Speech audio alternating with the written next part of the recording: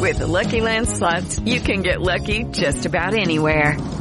This is your captain speaking. We've got clear runway and the weather's fine, but we're just going to circle up here a while and get lucky. No, nothing like that. It's just these cash prizes add up quick. So I suggest you sit back, keep your tray table upright, and start getting lucky. Play for free at LuckyLandSlots.com. Are you feeling lucky? No purchase necessary. Void where prohibited by law. 18+ terms and conditions apply. See website for details. This week's episode is brought to you by Showtime's hit drama series Billions, starring Damian Lewis and Paul Giamatti. This show is so smart it makes The West Wing look slow, The Guardian comments. Power, corruption, lies, that all makes for great TV, says Esquire. While Inc. magazine simply raves, Billions is the best show on TV. Billions is written and executive produced by showrunners Brian Koppelman and David Levine. For your Emmy consideration in all categories.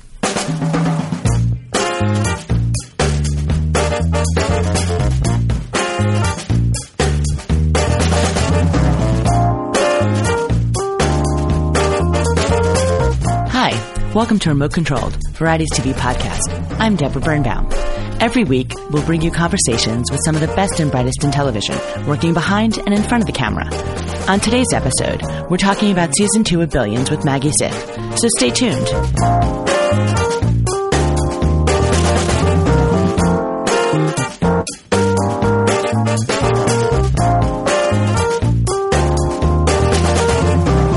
Hi, I'm Deborah Birnbaum, and it's my pleasure to welcome Maggie Siff, the star of Billions. It's nice to be here. Thank you. Thanks for joining me. It's my pleasure. So congratulations on Season 2. Thank you.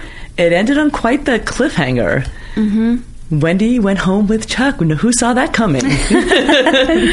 I saw it coming a little bit, before the end of the season.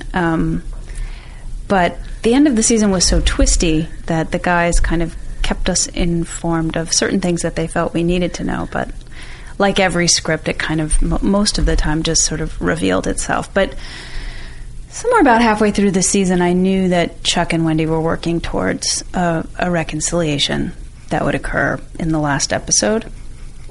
So, yeah. Is that something you wanted for Wendy?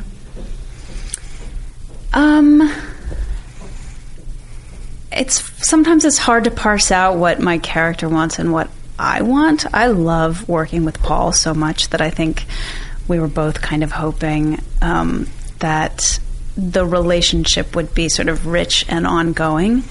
I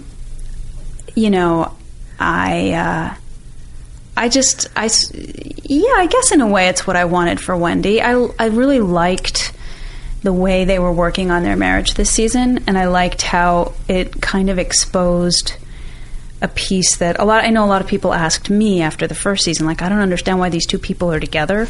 And I feel like you saw and understood that more deeply this season as you saw them with their marriage falling apart, sort of fighting for it. Like, you began to see how they do connect and, the pieces of commonality and joy that they find in each other.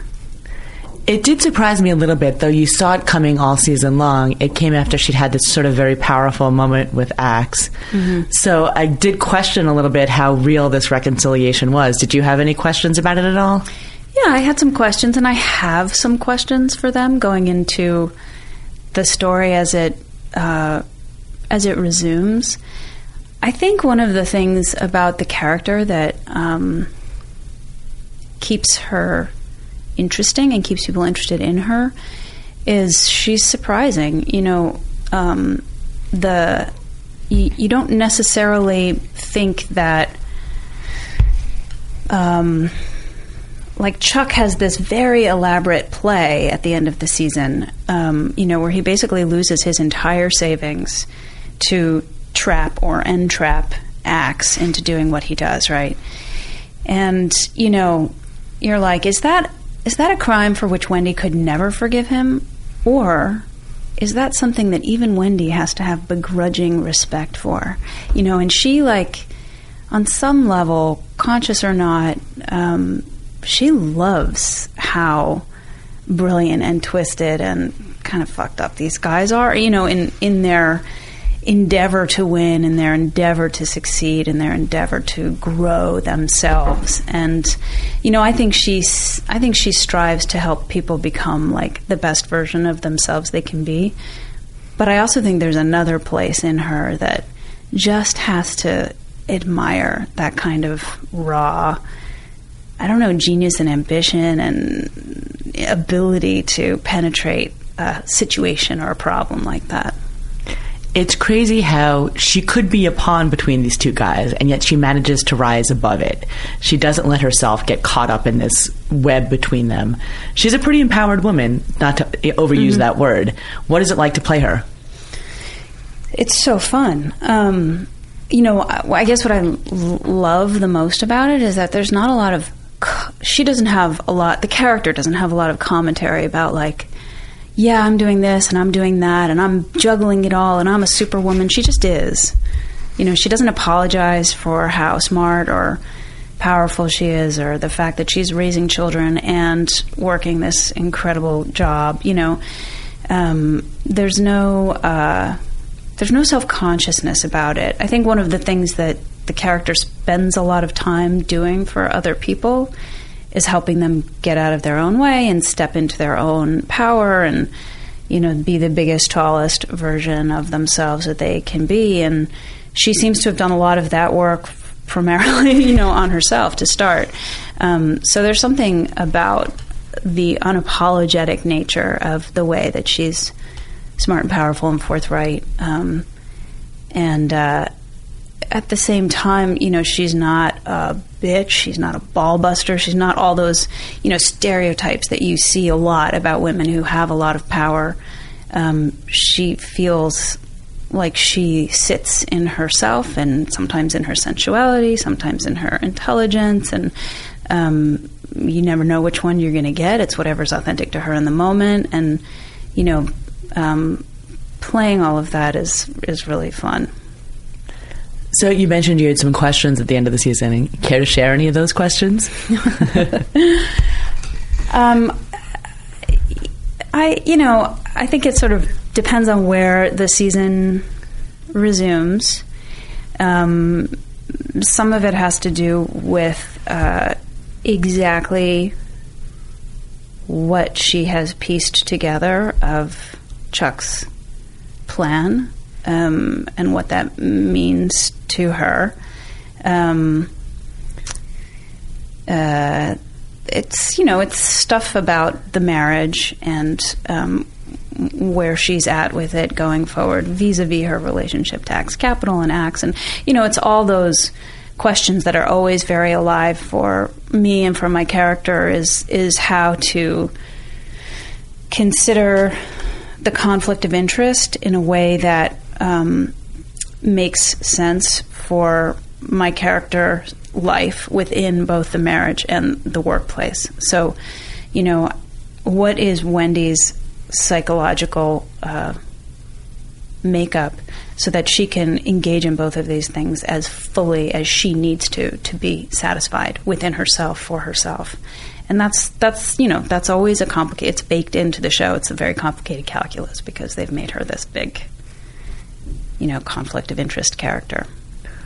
What about her relationship with Axe? As we mentioned before, she had this kind of very powerful moment with him at the end of the show where he chose to be with her at the moment he was arrested rather than his own wife. Mm-hmm. Yeah, what I'm excited about, I didn't get to work with Damien that much this season because they were so estranged. And so, and she was so wary of him and suspicious of him. So the questions that I have going into this season with regard to that relationship is really how much can she trust him? How much is he really interested in doing that sort of deep dive work on himself? And to what extent can I be helpful and useful to him? And,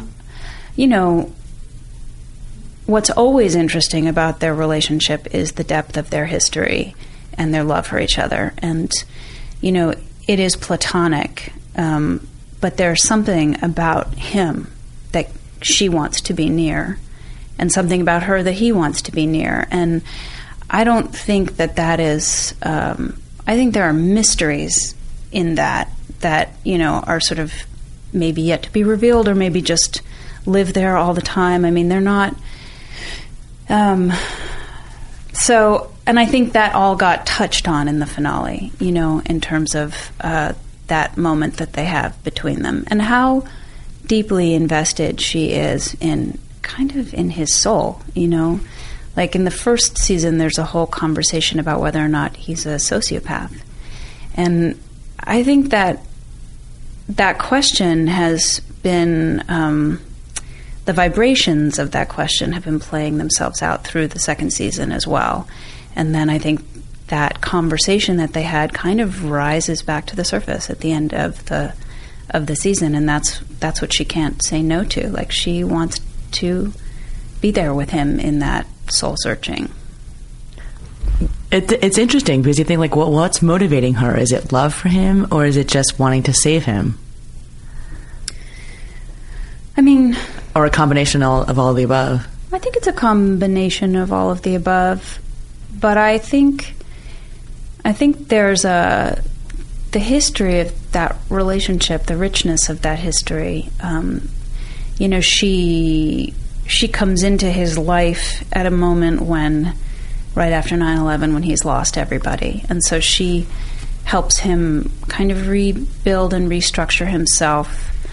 This is also at a moment when they're both at the beginning of their careers and full of this potential and ambition and energy. And, they grow up together in that, like, the very beginnings of something where they're forming themselves, and they're, I know that, like, the friends that I had in my 20s when I was sort of just starting to be an actor and just sort of, like, beginning to feel the potential of my life, those are the people that are still, like, deepest and dearest to me. And I think that's the investment that they have in each other, that, no one can take away from them, and in a way no one can compete with that. The kind of, like, interior knowledge that they have of each other's workings. And then, I don't think of her as being in love with him, or certainly not in a conscious way.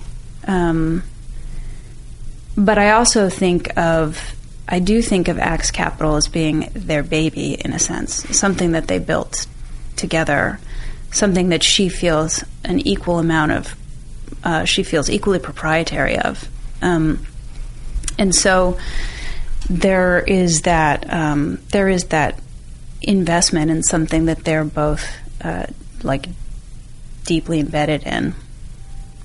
And it's that relationship that his wife Lara is very jealous of, and maybe and not in the jealous female sense, but it's like she can't penetrate that relationship that you two have.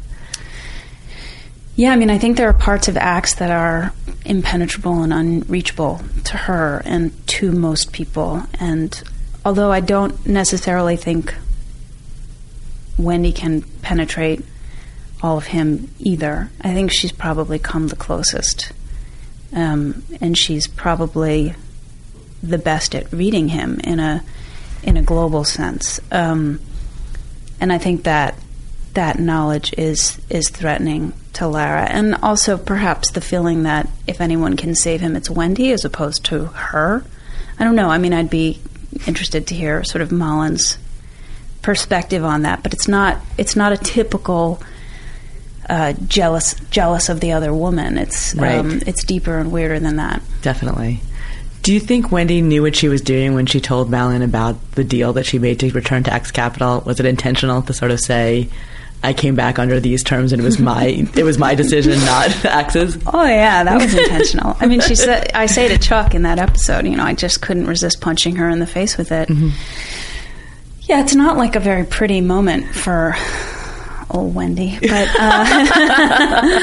but I enjoyed it and I appreciated it being there, because I don't, she's not a superhero, and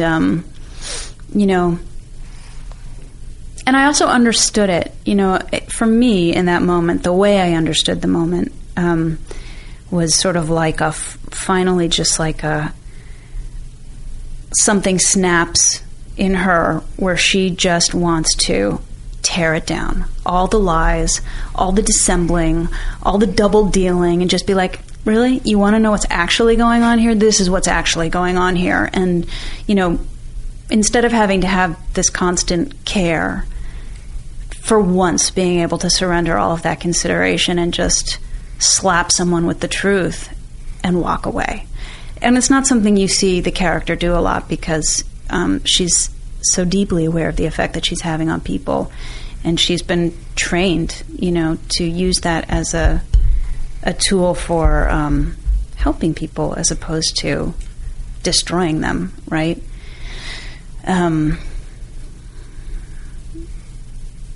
Yeah. So that was a moment of violence, but it was truth, She also has a great moment when she essentially bets financially against her husband and pockets a nice little chunk of change. A little chunk of change there. Yeah. Yeah, I like that moment because she's doing for herself what he won't do for himself. So in a way, it's saving him, but in another way, it's just looking out for herself and her family. And that's another question that I have for the guys going back in. Like, is that insider trading? I think it is. It did feel to me like you crossed the line there. There's a line that was crossed there. And so, exactly what is that? And what are the ramifications of that? And, what kind of ethical breach has she done? And, so she's not a... in a way, she too is corruptible, right? How can you not be in that world where the stakes are so high and these things happen so quickly? People fall into all kinds of traps, and she's not immune. How can you not be? It's so tempting. It's sitting right there. She has this information. But it also felt a little bit vindictive for her. She was angry in that moment, and she, reacted emotionally. Right. Yeah, she did. And she's, in that moment, just like mystified by what he's doing.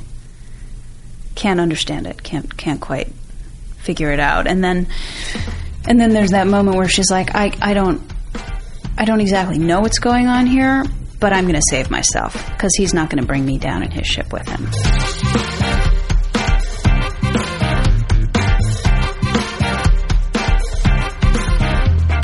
This week's episode is brought to you by Showtime's hit drama series Billions, starring Damian Lewis and Paul Giamatti in what Entertainment Weekly calls magnificent, boisterous performances.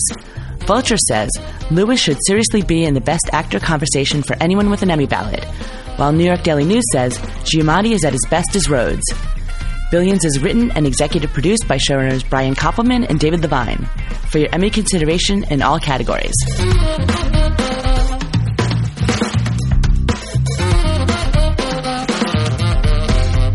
How much do you talk to the guys over the course of the season? How much do you know where the show is going to go by the end, or they just sort of get script by script? I talk to them a fair amount because I feel like often so much of what's going on with Wendy is, I want to be really careful that my intentions about what I'm doing and why I'm doing are very, very clear within myself, even though on the page she can be quite mysterious. So I want to help, sort of maintain that balance between the mystery but also just having a lot of clarity within myself. So I talk to them with a certain amount of regularity when I have questions about scripts and stuff. Usually there's I would say every third script I'm like, can we talk? And we get on the phone, and they love it. They really welcome those conversations with the actors and stuff like that, which is nice. And their writing is quite twisty, So I think it merits it. Although there are some other people who never talk to them, who only want to just really go by the make sense of the scripts as they come up. But then there are also just things you need to know sort of down the line. What kind of research did you do yourself? Did you immerse yourself in the world of hedge funds just so that you could talk the talk? Luckily, as she says in the last episode, she's like, I'm the only person here who doesn't do the numbers. And I was like, oh, thank God. I did a little bit. Mostly what I did was I read a bunch of stuff by this guy, Ari Kiev, who famously worked for Steve Cohen's hedge fund as the in-house performance coach, shrink, and he did some of, I think, what Wendy does probably, but he also dealt really specifically with people's portfolios. So I sort of immersed myself in how he was talking to people about what they were doing and how they were investing, and the certain terminology and stuff like that. And then I talked to some people who do what I did. I talked to, I want to say 3 of them, each of whom had sort of different perspectives and different approaches. And then I also talked to Tony Robbins, who's a friend of one of our showrunners, because I feel like he's been an inspiration for the showrunners, and they wanted Wendy to have a little bit of his make a change right now, like the ability to turn people around really quickly, to just do that thing where they walk in the door with a set of problems or a problem, and they walk out the door with a way through it. And that's a tall order, but Tony has this kind of charisma and energy and a way of focusing people very, very quickly and very sharply that I wanted to get a taste of. So I got to talk to him for a bit, which was great. And I worked in a hedge fund for a little while in my 20s as a weirdo temp job that I had for about 3 months. So I had a sense of some I had a sense of some of the personality types going in. And then there's always research along the way, and Paul and I did some investigating the sort of S&M world and getting a sort of feel for that stuff, and we have a consultant. That was going to be my next question. Yes, there is a consultant who we've gotten to talk to a lot, who's in the life, and she was very helpful. I feel like with every season there's more to learn. It's such a complicated world. But it's been the research part of it has been one of the most enjoyable things about the job. Wendy's a complicated character. Mm-hmm. What do you think it is about that S&M world that defines Wendy? I mean, I think of it as something that somewhere along the line in their marriage, I think she perceived a deep need from Chuck. I think it came from him initially. Maybe not the direct request. It may have even been her perceiving a need in him and them kind of beginning to make room for that in their marriage. And I think with that came a revelation that it was enjoyable, that she was good at it, and a pleasure in being able to sort of cordon off a piece of her life and their marriage that could contain this other world. I think that's quite expansive, actually, and I think it speaks to their psychological health as a couple, and certainly her expansiveness. I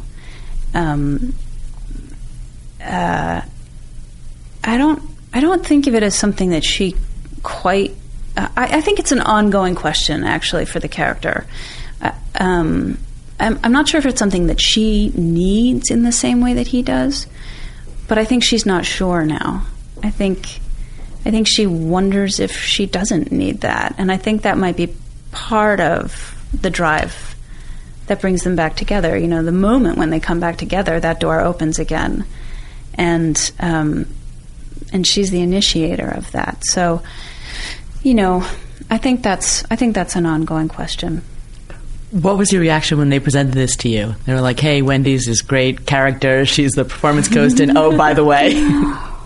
Well, it's in the pilot, so they never presented it to me. It revealed itself at the end of the pilot when you realize that the person who is peeing and putting a cigarette out on Paul Giamatti is in fact his wife. Good times. Did you have any trepidations about it, or you were like, I'm all in? No, I had a lot of trepidation about it. I thought the character was fascinating, and I really liked that reveal. I thought it was way more interesting that it be his wife rather than some prostitute, and then all the sort of narrative predictability that spells out for storytelling and everything else. I was like, oh, well, that's interesting. But in terms of being that character, I didn't want to be. I didn't want to be in my underwear in every episode. I didn't want to be naked. I have a lot of natural sort of modesty, and I didn't want it to be salacious. I was interested in it as a function of their marriage, as something that exposed a psychological component of how these people are together and everything else. But I can only do that. I can only get down to my underwear if I feel the conviction of the storytelling and that it does something really interesting and authentic to for a character. And I got those reassurances. And I got the reassurance that I would never be asked to do something that would make me uncomfortable, which really is everything. Looking back over the course of the 2 seasons, is there a moment that you're proudest of?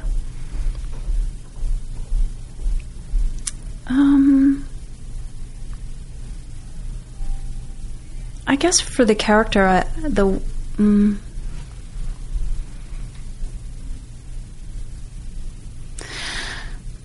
quite proud of I don't know. There are lots of moments that I'm proud of. I liked, for the character, I liked the finales in both seasons. I feel proud of the scene in the first season when Wendy and Chuck break up.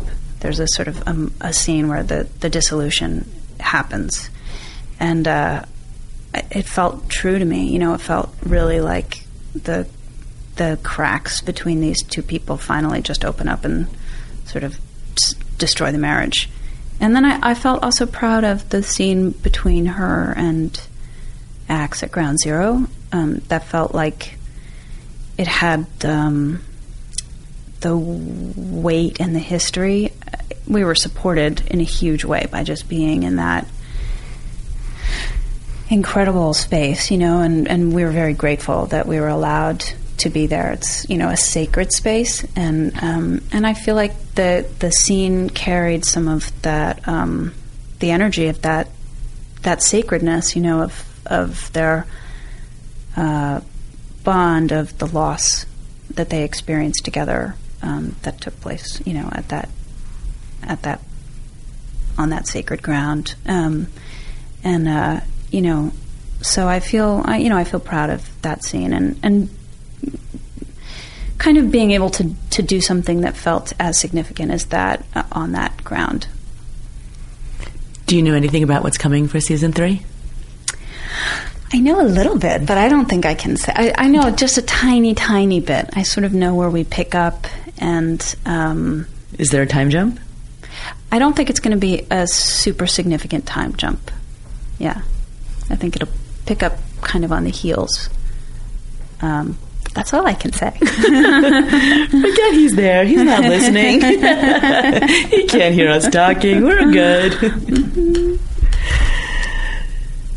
So, given that we're in a world of reboots and revivals, you're in 2 iconic shows, Sons of Anarchy and Mad Men. Would you ever consider returning to those roles? Should those ever get reunited or revivals ever happen for them? Well, both of my characters died in this series, so I don't know that they can come back unless there's some kind of crazy flashback. Flashbacks always happen. Flashbacks happen sometimes. I mean, the last, when I came back as Rachel, it was in a dream, so I guess that's always possible. I could just keep going with that. Dream sequences. Dream sequences. Audiences love a dream sequence. Yeah. What do those roles mean to you? So much. I'm actually quite excited for the Mayans, which is the sort of spin-off of the Sons of Anarchy world, because I just, when you think about when you do a show for that long, there's just things that are in your bloodstream, you know, and to just like be able to see a world that is sort of imbued with some of the heart and soul of the original series, I'm excited for. And you know, Mad Men was just so I don't know, beautiful and groundbreaking, and like such an honor to have been a part of it, and to have been a part of it from the beginning, when we never thought that it was going to be anything other than an art project that existed in some, you know, with a very teeny tiny audience off, you know, at AMC, which had never done original programming. And so it was kind of like, I don't know, to then live through it becoming a sensation and becoming something so important culturally was like thrilling and weird. And very exciting to be a part of. And I just, you know, even after I left that show, I watched it religiously. It just fed my soul in some way that I really miss it. And I miss all those people, you know. You and me both. It was a classic. Yeah. And Sons of Anarchy had it just had so much heart and passion and grit, and, you know, and those people were family for so many years. You know, I run into people on the street who are like, "Oh my God, I miss that show." Like, it is like deeply absent for so many people, and all different kinds of people, which is one of the things that I really loved about that show, was that it just had such a broad audience and audience base. It was like, you know, I don't know, like my rabbi cousin and some lawyer I meet on the street, as well as like the guy who picked up my trash. And, you know, it just reached so many people. And that was an amazing thing to be a part of. It really feels like it kicked off this era of TV that we're now living and enjoying, that Billions is very much a part of. So congratulations. Thank you. It's been a pleasure speaking with you. Yeah, you too. Thank you.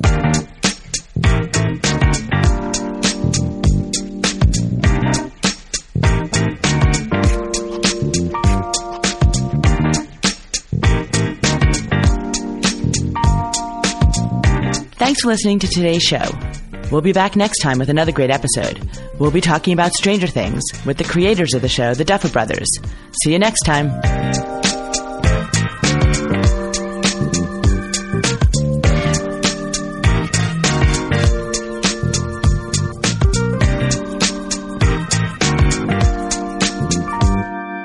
This week's episode is brought to you by Showtime's hit drama series Billions, starring Damian Lewis and Paul Giamatti, with a superb supporting cast, including Maggie Siff, Malin Ackerman, David Costabile, and Asia Kate Dillon. Salon says, each episode is a quilt of conversations made for screens, wrapped around a cast delivering ferocious, magnetic performances. Billions is written and executive produced by showrunners Brian Koppelman and David Levine, for your Emmy consideration in all categories. Lucky Land Casino, asking people, what's the weirdest place you've gotten lucky? Lucky? In line at the deli, I guess? Aha, in my dentist's office. More than once, actually. Do I have to say? Yes, you do. In the car before my kids' PTA meeting. Really? Yes. Excuse me, what's the weirdest place you've gotten lucky? I never win and tell. Well, there you have it. You can get lucky anywhere, playing at LuckyLandSlots.com. Play for free right now. Are you feeling lucky? No purchase necessary. Void where prohibited by law. 18+. Terms and conditions apply. See website for details.